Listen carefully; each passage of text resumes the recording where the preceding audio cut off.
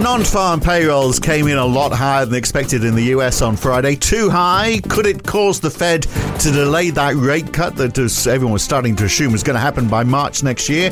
Have we got too carried away on the speed of cuts, with the exception of Australia, of course? Well, it is central bank week this week, trying to beat the last-minute crush of the FOMC, the ECB, Norges Bank, the Swiss National Bank, all later in the week. Quiet one today, though. It is Monday, the 11th of December, 2023. It's the morning call from NAB. Good morning.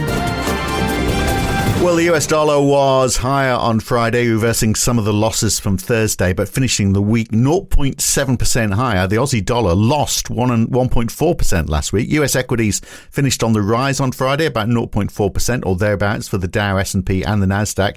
Energy and IT doing particularly well. European stocks also up on Friday, 1.1% for the Euro Stoxx 50, for example. Even the FTSE 100 managed a 0.5% rise on Friday. And yields rising. 10-year treasuries were up 8 basis points on Friday to 4.23%. They dipped down in the middle of the week last week, but actually just a few basis points higher than they finished the week before now, whereas Aussie 10 years fell from 4.51% to 4.31% last week, so 20 basis points down.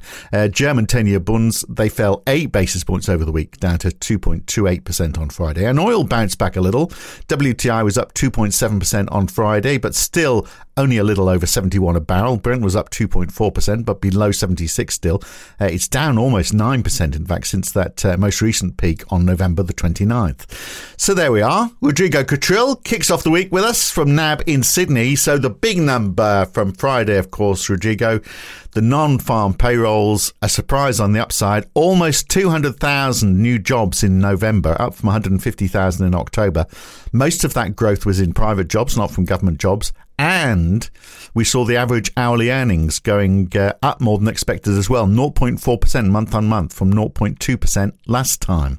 So you might say that's all good unless you're, a central bank that's trying to calm things down. Then you might go, ooh, is this all getting a bit hot again? Yeah, morning, Phil. That's exactly right. So, the takeaway here is that the report was strong across the board. Jobs, unemployment falling, and wages also picking up and being quite resilient. So, from the Fed perspective, then I suppose in terms of the details, it's probably worth highlighting that when you see the rise in jobs, there are a couple of sort of one-offs that have played into it. We had the car industry and Hollywood strike in October that accounted for about 50,000 of the pickup in jobs. Whilst at the same time, the government still hiring, which again accounted for another 50,000. So when you look at private payrolls and you adjust for those numbers, the rise is around 100K. But nice. Saying that, when you look at leading indicators of private job hiring, such as the NFIB intentions index, they're still suggesting that we should expect more of the same, if you like, over coming months. So overall, the takeaway here is that we haven't yet seen strong evidence of a rolling over of the U.S. labor market. It plays to the view that the demand for labor is still very much there, and what we've seen in recent months is that there's been a decline in terms of the speed of hiring, which is encouraging, but still at very high levels. So overall, when we look ahead, immigration is playing its role in terms of increasing the supply or providing a supply. And when we look at the numbers, the average hiring pace in the last 3 months was 200,000. And that compares to 320 over the same period last year. So it's still pretty solid. Right, but if it was in line with population growth, then you'd be able to say, well, that's fine, isn't it?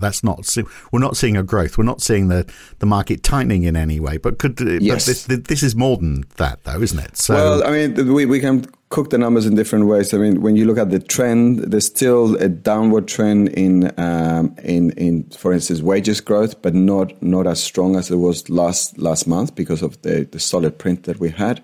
There's still a downward trend in terms of the pace of job creation, but that downward trend is very slow. And overall, when you think about these dynamics from a Fed perspective, the concerns, the services inflation is proving to be sticky. We've seen the ISM services being quite solid in that regard, so again suggesting that more of the same should be expected. And now we have a labor market that's still proving to be resilient. So supporting job creation, and therefore if people are employed, they're probably likely to continue to spend. So it sort of pushes and delays its expectations of a cooling of the economy.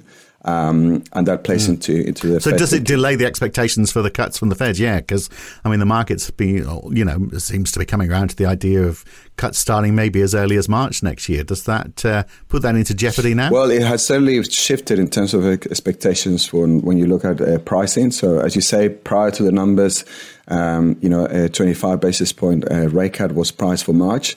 Now that's been pushed out to May. And at the same time, in terms of the Fed thinking, you would expect that I think it's still a pretty good bet that they won't be hiking or making any announcements this week. But certainly the language will be pushing back on this idea that rate cuts are coming, and they will probably emphasize the concern that inflation is still pretty sticky, and therefore that the tightening is still needed. Well, ironically, the University of Michigan, the 1-year inflation expectations survey that was also out on Friday came in at 3.1%, which is well below where they were. It was 4.5%, wasn't it, the month before, and 3.1%, well below market expectations. Actually, the lowest it's been since March 2021.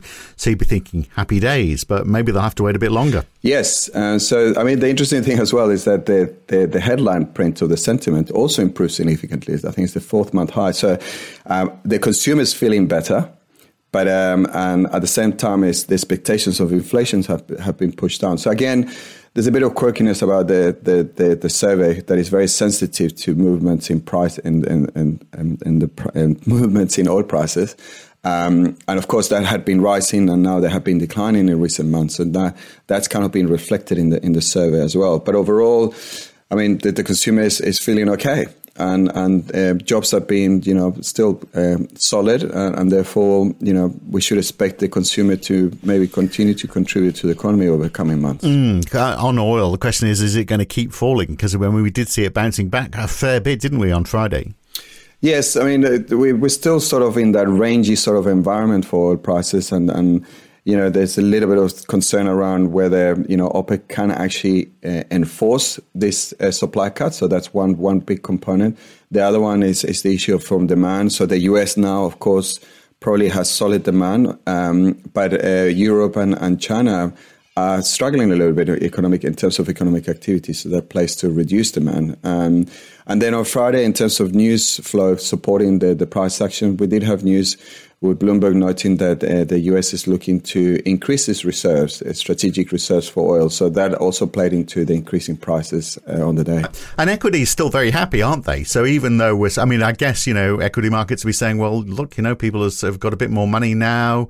The economy seems to be going along quite nicely. But of course, how long before they start looking the other way and going, but on the other side, that means the Fed are going to delay any rate cuts. Yeah. I guess that's fine so long as they don't start putting rates back up again. Yeah, that's right. I mean, it's interesting sort of the contrast between the two markets. When you look at the bond market, obviously a big reaction and lift in front-end yields, whilst in the equity market, there was a collapse or a move lower at the open, and then it was just onwards and upwards from then on. So the takeaway is that, okay, well, maybe it does mean that the Fed delays its rate cuts, but it also means the consumer is actually in a good place. So therefore, it's still good news. And then we saw the equity market continue to rise. So for now, the narrative doesn't change too much. What is also interesting is that we're seeing the volatility in the equity market in the US decline quite significantly. So the VIX is now, I think, it's the lowest since 2020. So pretty low levels of volatility, which kind of fuels, if you like, this positivity in the market. But it also tends to come with a warning that usually this doesn't last too long and volatility spikes up again. Yeah, so it's just assuming you're in a good place, but it's too early to making that call, isn't it? And I wonder whether, and just on the jobs, by the way, interesting that 200,000 new jobs is 100,000 more than the ADP number came out. So we talked about the variation. That's a pretty big one, isn't it? Almost 100,000. Yeah, it continues to be a pretty bad lead in terms of what to expect. Yeah. So will equities continue to do well, particularly given, the chunk of it is tech companies being driven by this AI future, which is going to solve all of mankind's problems. Apparently, it's going to increase productivity. It's going to do all sorts. But we had the European Parliament. They announced their new AI legislation over the weekend. So more regulation that has to be adhered to if you want to get access to the EU market. So maybe we'll see some reaction to that on equities. I'd be surprised though, because you'd be nuts to think, we knew that they were meeting. You'd be nuts to think that they were going to meet and then say, oh no, let's not bother legislating. So, it was obviously, and we know that this is a whole area where there will be more legislation because there has to be, because it can't go uncontrolled anywhere in the world. Yes, no. And also, there's still question marks about how effective this regulation, these new laws will be. There are positive steps in terms of the policy having or the regulation introducing, I think the word was respect to copyrights, for instance, detail in terms of summary of how the data is used, and also if the model is considered to be, I think, systemic risk. So there will be a stronger monitoring and rules for, the big models, which I think at this stage, ChatGPT and maybe probably the Bloomberg one that has been launched will fall under that.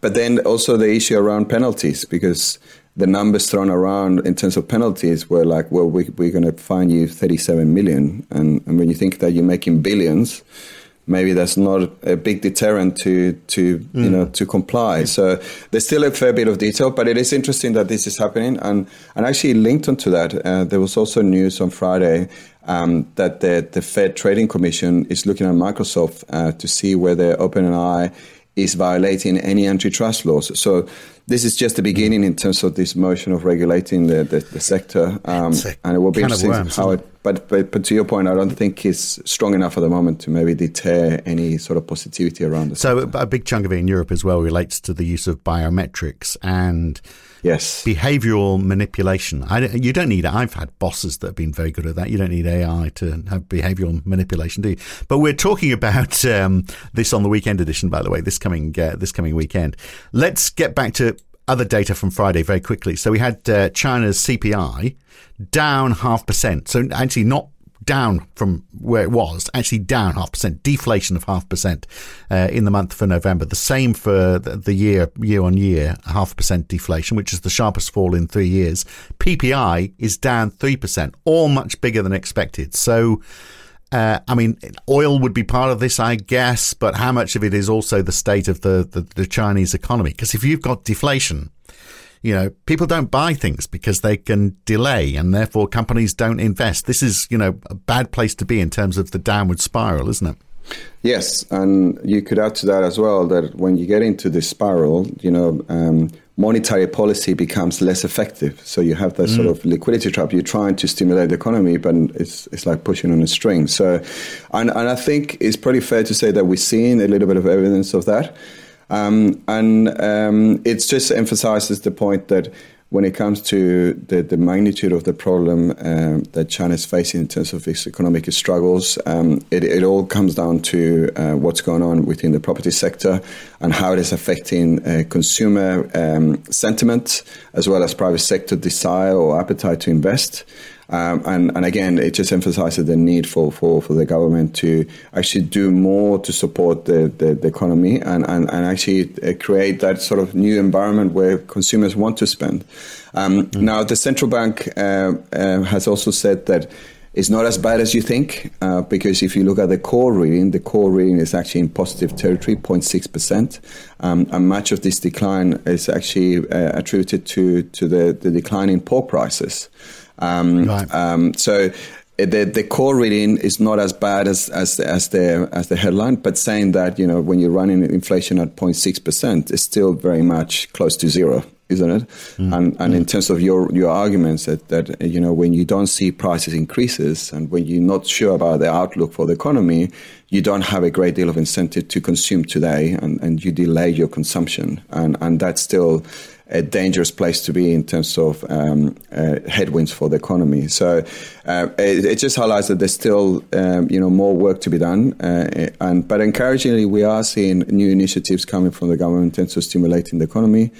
But certainly, I think more is needed. More of the same is needed. Right. Very little happening today. We've got Japan's machine orders, which took a bit of a hit last month. They're a bit up and down, though, aren't they, really? But look, this week, US CPI on Tuesday. We get New York Fed inflation expectations later today. We get a couple of sizable Treasury auctions overnight tonight. And as we've said, it's the week for central banks. So the FOMC, the ECB, the Norges Bank, the Swiss National Bank as well. And look, tomorrow we get the NAB business survey as well. Ray's going to join us tomorrow. It is 40 years since Mr. Keating floated the Aussie dollar 40 years ago tomorrow. So that's we've put a report out, actually, haven't we, on that? We did. So if you are a NAB customer, you would have already seen that and would have access to that. It's got 40 facts about the Aussie, so that's an interesting read. But I won't steal Ray's thunder. He'll be talking about it tomorrow, and I'll make sure to put the link of the report on the Daily as well today. So you can access it on your note, the Daily Note. Yeah. Very good, excellent, good to talk. Busy week ahead, but a quiet day today is the Some Nation, isn't it? Good to talk, Rodrigo. Cheers, Phil. Thanks. Rather disturbing, isn't it, to think it was 40 years ago that Paul Keating was the treasurer. It's making me feel old. That's it for the morning call for today. I'm Phil Dobbie for NAB. See you again tomorrow morning.